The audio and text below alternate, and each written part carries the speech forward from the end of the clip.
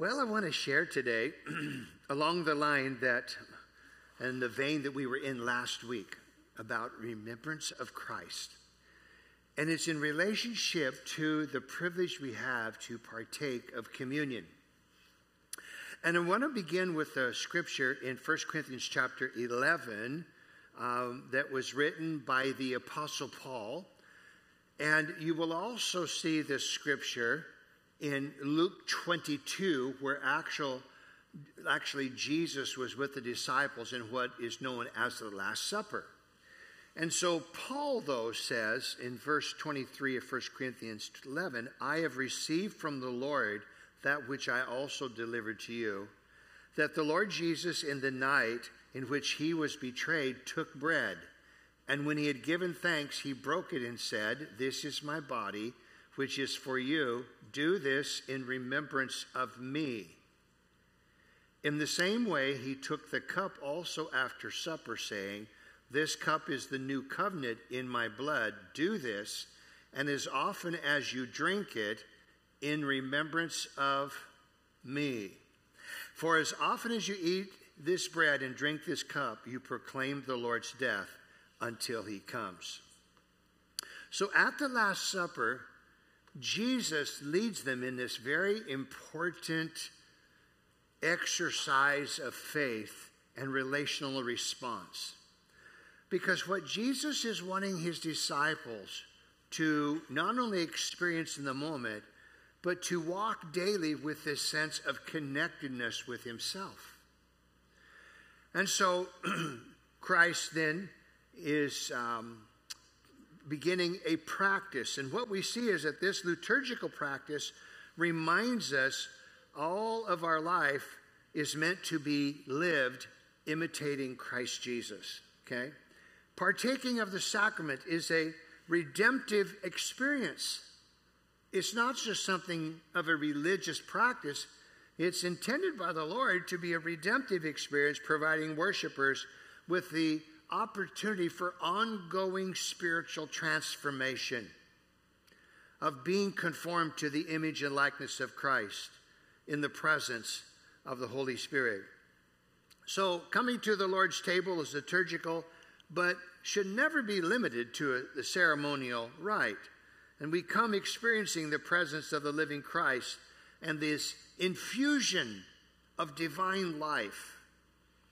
Now, Jesus said, this is my body, which is for you. But notice he said, do it in remembrance of me. Jesus never said, do it in remembrance of what I'm about to do for you. Jesus didn't say, I'm going to be going to the cross, and I'm going to be assuming and taking upon myself the sin of the world. And there, all of mankind may now experience salvation, etc. Jesus didn't say, do it in remembrance of what I've done or what I'm about to do. He simply said, do it in remembrance of who I am. That's really huge, guys. Do it in remembrance of who I am. Do it in remembrance of me. And so when we come to the communion table, and we touched on this particular point last week, and I'm just sharing it with us as a reminder. Come to the communion table recalling that Jesus Christ is the eternal Word, who always was, is, and is to come. He's the Alpha and the Omega. He was before the foundations of the world. He always was, is, and will be. Jesus Christ. He says, when you partake of communion, always come in remembrance of who I am. I'm not just the historical Jesus who came to earth and did a few good things and went to the cross for your sins. I want you to remember me as the eternal Word, the Logos. Now, if you missed last Sunday's one, you can get it online on YouTube, because there's a powerful truth in there that we talked about last week that is really so foundational but so frequently overlooked. So today, I want us to focus on another aspect. And today, we want to come to the communion table. And I'm going to try to communicate some things here and see if I can do it in a manner that we can grasp something here that will be really precious. But when we come to the communion table, we want to recall Christ as God who became fully human to reveal the Father and to show us how to become truly human by the power of the Holy Spirit. Sometimes I've heard it said and referred to that our humanity is almost like a curse. I don't want to be human. I just want to get out of here and go to heaven. Oh, no. That's entirely a great misunderstanding. It's beautiful to be human, and what we want to do is become more fully human. Do you know that Christ is fully human today? He's not just a spirit floating around amongst the white fluffy clouds today. He is human, has a human body that can be touched and felt and seen and heard. And so when we come to the communion table, what we want to is come and partake of Christ so that we might become more fully human. Because humanity is beautiful. Now, I know that that is contrary to what some of us have understood in our Christian backgrounds, trying to escape our humanity. By no means should we ever want to escape our humanity, just the opposite.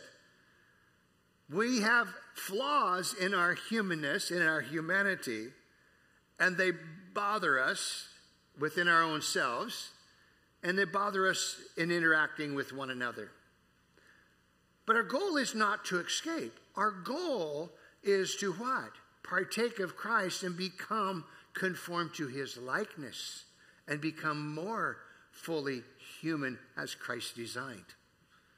I want to share a few thoughts along that line today. Philippians chapter 2, verses 5 through 8. The Apostle Paul, in writing to the church at Philippi, said, "Let the same mind be in you that was in Christ Jesus, who, though he was in the form of God, did not regard equality with God as something to be exploited, but he emptied himself, taking the form of a slave, being born in human likeness, and being found in human form, he humbled himself and became obedient to the point of death, even death on the cross." Now, for point of clarification, this is very important. When the scripture says that he emptied himself, did he empty himself of being God or being divine? No. He did not empty himself of being deity. Did he empty himself of his divine attributes? No. When Christ was here on earth in human form, he was still God. He was fully God, yet fully human. But he did not empty himself of his divine attributes. Then what did he empty himself of? It was the divine prerogative of Christ to set aside some of the privileges of deity and assume the limitations of a human. Guys, this is absolutely essential to understand because it makes the scriptures then come to life and make sense in a whole fresh new way. So Jesus took the prerogative as a divine one to set aside the privilege, the privilege, some of the privileges, I should say, of deity to assume the limitations of humanity. which included dying, death, right? He took on the likeness and the limitations of a human being. He identified so thoroughly with us that he became like us in every way, the scriptures tell us so plainly. He was not exempt from or immune to anything intrinsic to broken human condition, not even death. Hebrews chapter 2, verse 17, for this reason, he had to be made like his brothers, help me out, in every way, in order that he might become a merciful and faithful high priest in service to God, that he might make atonement for the sins of the people. Had he not taken on human flesh and had become like us in every way, including some limitations, even unto death, he would have not been able to take upon himself the sin of all of humanity. So he set aside divine privilege and assumed some human disadvantage, if you will, of being part. I mean, think about it. He was a part of a scandal from the get-go. You say, what was the scandal about? It was a Savior come to the world, joy to the world, you know. Born of a virgin? Come on. Everybody knows that's a phony story. And then a refugee in Egypt. And come on, he was just born of a common blue-collar family, a carpenter family, nothing of nobility, ordinary in every way, and he experienced the hardships of humanity. It's because he, in his divine prerogative, set aside some privilege of deity to assume human limitations. He submitted to death on the cross. Could not save himself because he set aside the divine privilege of calling upon the angels for his deliverance from the religious leaders and the Roman soldiers. Okay? Jesus was really the prototype of all humans. Adam actually was created in his image and likeness. Now let's just remember that Jesus always was.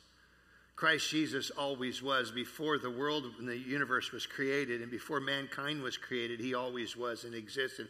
So the essence of it is this, is that Adam and Eve were created in the likeness of Christ from the beginning. And when Adam and Eve sinned in the garden, the effect of that sin has been global from that point on.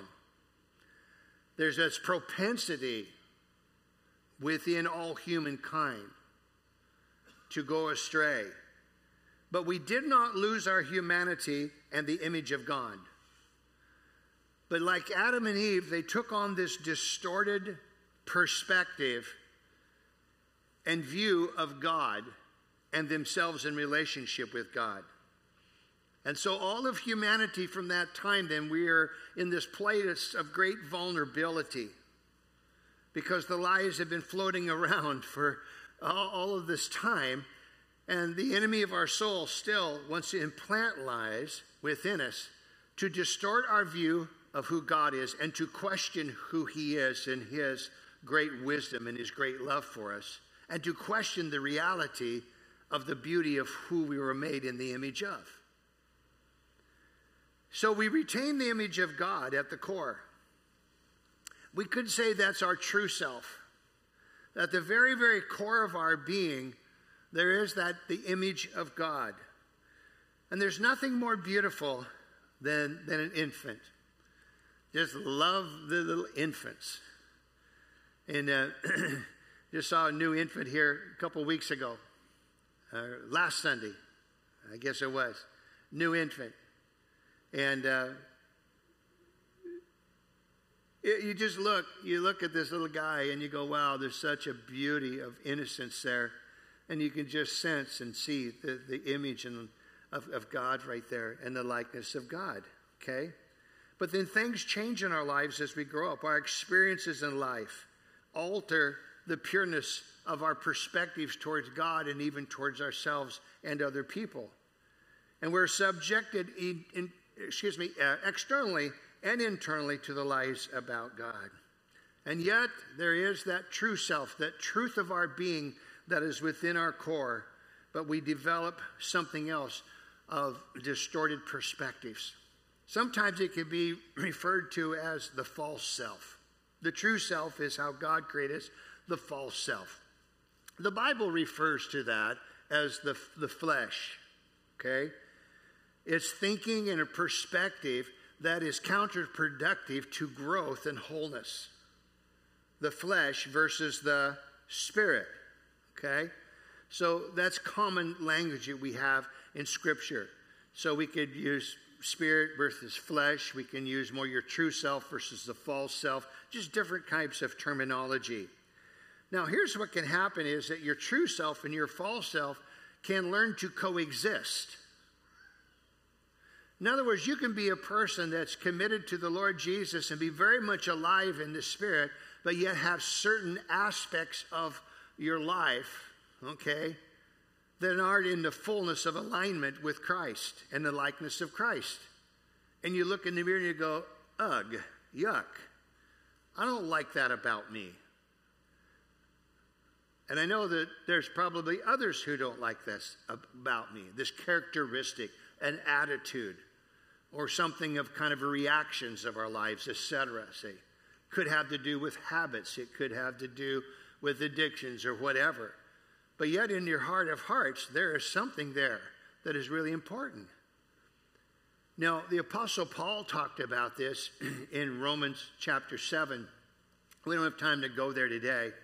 But in Romans chapter 7, the Apostle Paul talks about, he says, why is it that I do what I don't want to do? Here I am in Christ. I love the Lord with all of my heart. That's his true self. That's the truth of who Apostle Paul was. And yet I do things that I don't even want to do, that aren't right before God. Things of the flesh. He's not talking about the human flesh, but the things that are self-centered, that pull me and take me away from God. And Paul talked about this warring that goes on internally. Okay? And that is exactly why sometimes that we want to escape our humanity. Because we can feel plagued with this. Because why is it that I have these wrong attitudes, these wrong thoughts, these wrong feelings, this wrong behavior over here? It's like it haunts me, it torments me, see? I can't get away from it. So it's just easier to, hey, I want to just be out of here. But that's not really a good solution. The solution is that we are placed here upon earth for an appointed time. And in this whole time, it's our privilege to go through the challenges of life, whatever they may be, in those things that dog us and the things that we have a hard time experiencing change in.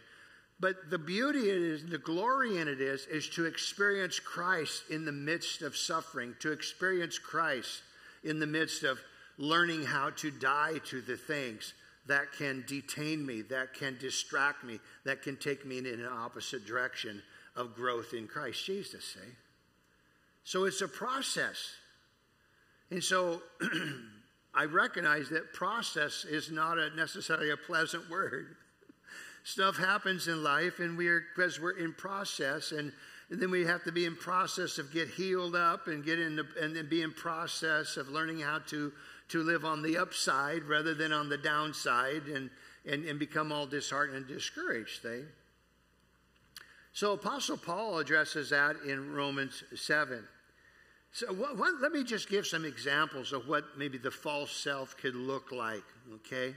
The scriptures might call flesh, and we could just go on and on with this probably, for a long period of time. But let me give you just some really practical ones. It can be as simple as just wanting to so much to be accepted by others that we can become preoccupied with how we look, our own personal appearance. Okay? We can be preoccupied with that. Because because what we can become almost obsessed with is what others will think about us. See? Now, and so we live in that certain tension, though, because we know that culturally, in every culture of the world, there's some things that are acceptable to a culture here that aren't acceptable in other cultures of the world. People would be horrified with in how we look in terms of physical appearance and dress and such, see? So sometimes we need to adapt for the sake of honor of other people, and depending on the cultures that we're in.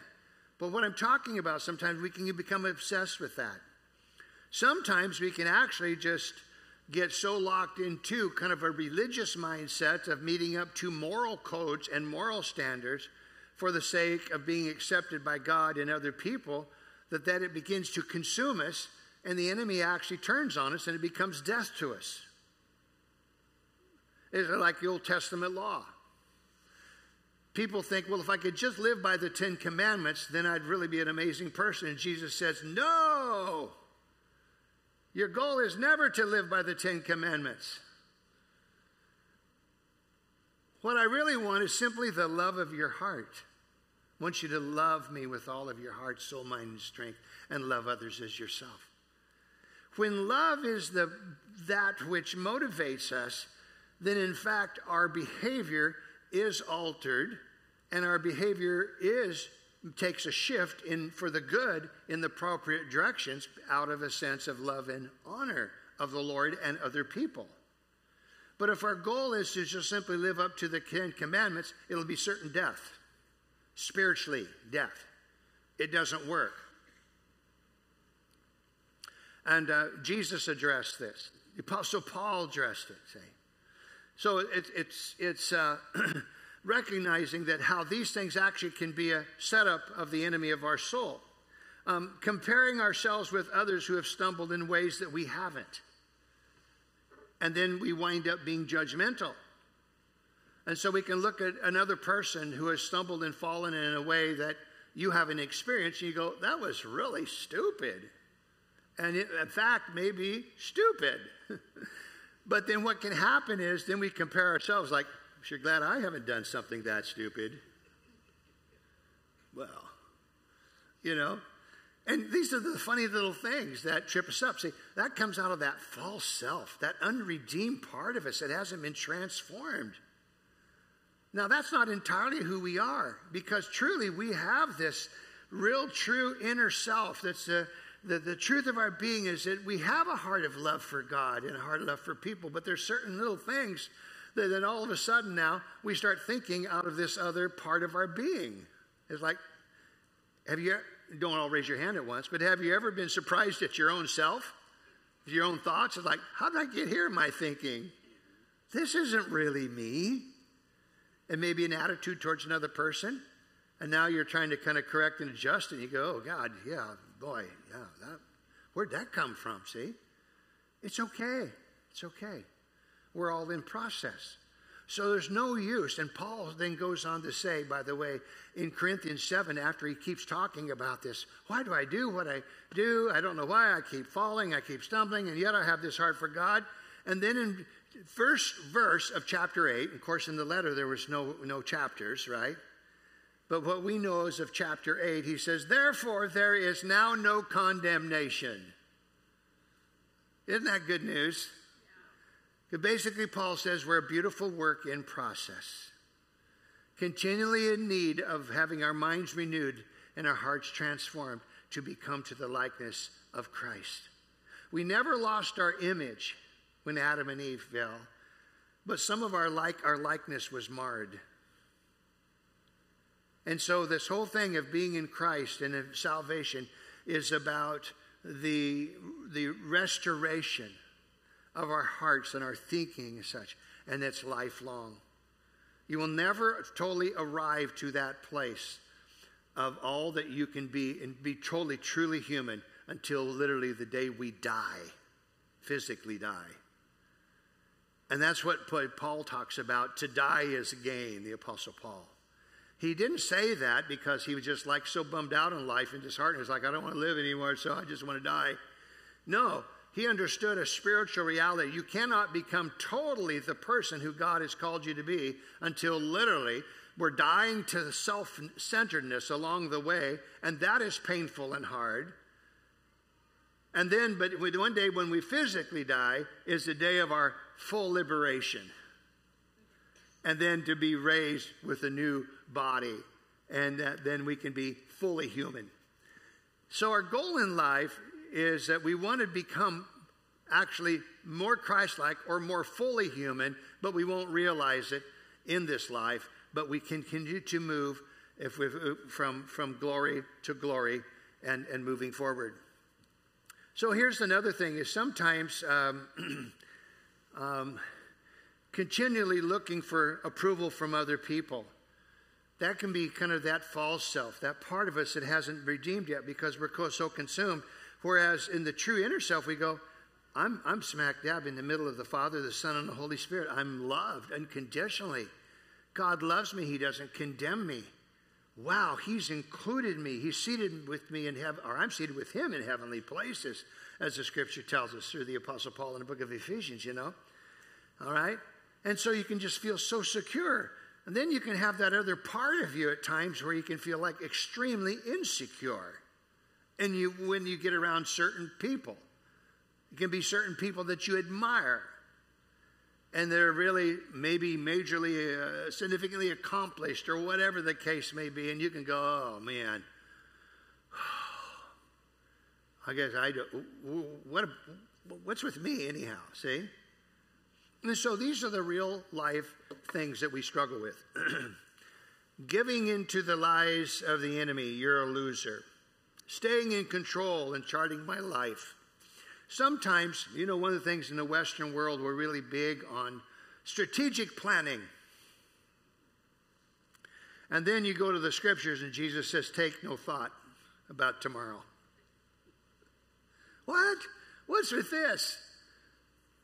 In our Western world, you're a loser if you don't have a 5, 10-year, 20-year plan. Man, you're a loser. Because you know that to be successful in life, you've got to have a plan for your life. Get it charted out. And so sometimes, I watch sometimes high school kids can get majorly stressed because they're in this pressure cooker where they're being told by some that if you don't go to college, you're going to be a loser. You won't be able to make a good living. You won't have this. You won't have that. You won't have that. And many people in our society actually say those things. And sometimes teachers do. I've heard it myself. So, and so they live in this pressure, but they don't know. Like, well, I don't even know what I would study. And what if I don't even want to go to college? What if I don't feel like I should go to college? And so the tensions just get incredible. And I just love to tell high school students, just chill and relax a little bit. You're in no rush. God is with you. He's going to lead you. He's going to guide you. And you know what? Everything's going to be okay. Just don't feel that you cave in just to the pressures of everybody else telling you should and you shouldn't do this, you should do that, And it's a big deal when you're 15, 16, 17, because these things are kind of before you. What direction am I going to go, et cetera, et cetera, et cetera, see? And so how we relate to other people in this whole process of life is like really, really important. Sometimes we can, in our false self, attach ourselves to other people or material goods or achievements to find that security and significance. Okay? And by the way, people around the globe do this. Every country and nation I've been in, and I haven't been in all 200 and some, but the ones I've been in, I see that this is a bit of a struggle. It's more prevalent in some cultures than others. Okay? This thing of significance and achievements, etc. And it's pretty prevalent in our Western culture, for sure. And so what happens is now we can attach ourselves to other people and this or that or the other in order for us to feel significant. Because that part of that's that false self, that part that's not yet been redeemed and transformed by Christ. Because you can have that in one moment. On the other hand, you can be in a place of just worship and you're feeling safe and secure. And it's beautiful, and you don't want to leave that place. And 3 hours later, you can be in this other place, and you're like really having to achieve and measure up, to be successful. And you attach yourself to this person. Did you know that even when it comes to ministry, if you will, you can get locked into or snagged by promoting a ministry or a title so that everybody else knows your calling and your gifting and your anointing. I'm amazed at how many Christian people boast about their callings and giftings and anointings. And I'm like, is that really important? Important to them. They got to know their title. They got to tell you all about their calling and how anointed they are. Hey, if you're really anointed, we'll all notice. If you're really powerful, we'll see it. We don't need you to explain it to us, how amazing you are. And then all the name dropping, and I'm connected with this ministry, and I'm connected with that ministry, and that's really powerful, you know, and I've been trained by this name and that name and stuff. Guys, we just need to cut through all of that stuff. That's a false self. That's not who God created us to be. Food for thought. The true self is connected with Jesus, loves the fellowship of the Father, the Son, and the Holy Spirit. And whatever Father and Son and Holy Spirit value and embrace says, I just want to be in that flow. I'm not going to get caught up in all of the things of this world. I mean, pulled this way and prove myself to be this or that or the other. And you know what? That's where all of our hearts really want to be, isn't it? It really is. Because it's safe. It's empowering. There's beauty to it. There's fulfillment, and there's life. While the false self is always working so hard to be accepted. You know, sometimes behavior that is not good and beautiful we call sinful. And what it is rooted in shame. It's rooted in shame, and it's because we don't believe the truth of our being and what God says about us. So we get lured into wrong thinking and behavior and actions and stuff that are the lies of the enemy that say, this will make you feel powerful. This will make you feel fulfilled. And they're lies of the enemy. And we got to come back to these simple realities where God says, you're beautiful simply to me for who you are. You're patient. You're kind. You're humble. You're lovely. You're trustworthy. And you know what? Can I get on a parenting rant for a little bit? These are just some things that I've learned from others, not because I am the model or anything at all, but just things that I've watched and listened over years. The more that we can declare those things over our children and grandchildren, that means God's perspective, the more likely they will actually take on the likeness of Christ.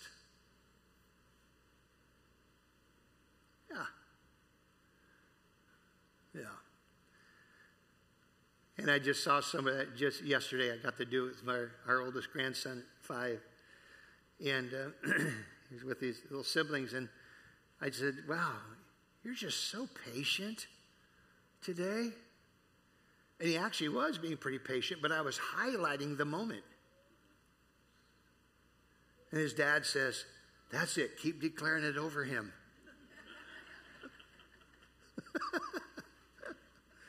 Now, I kind of took from that maybe he's not always patient with the younger siblings. I don't know all of that. But his dad said, keep declaring it over him. And it's interesting because I had already put this in my notes to share today. And yesterday morning, when the family came into our house, our daughter and family and such, and I'm going, you're so patient. So I took the opportunity several more times that morning. He said, wow, this is such a good quality of yours. You're so patient. You're so gentle, see? See, you've got to speak that into the heart because that's really who our children are at heart. Sometimes they get their self-centered stuff that happens, don't we all? But we want to speak to the true self. Speak to that inner person in Christ. And guess what? That helps to shape someone. So here's Jesus. Apostle Paul,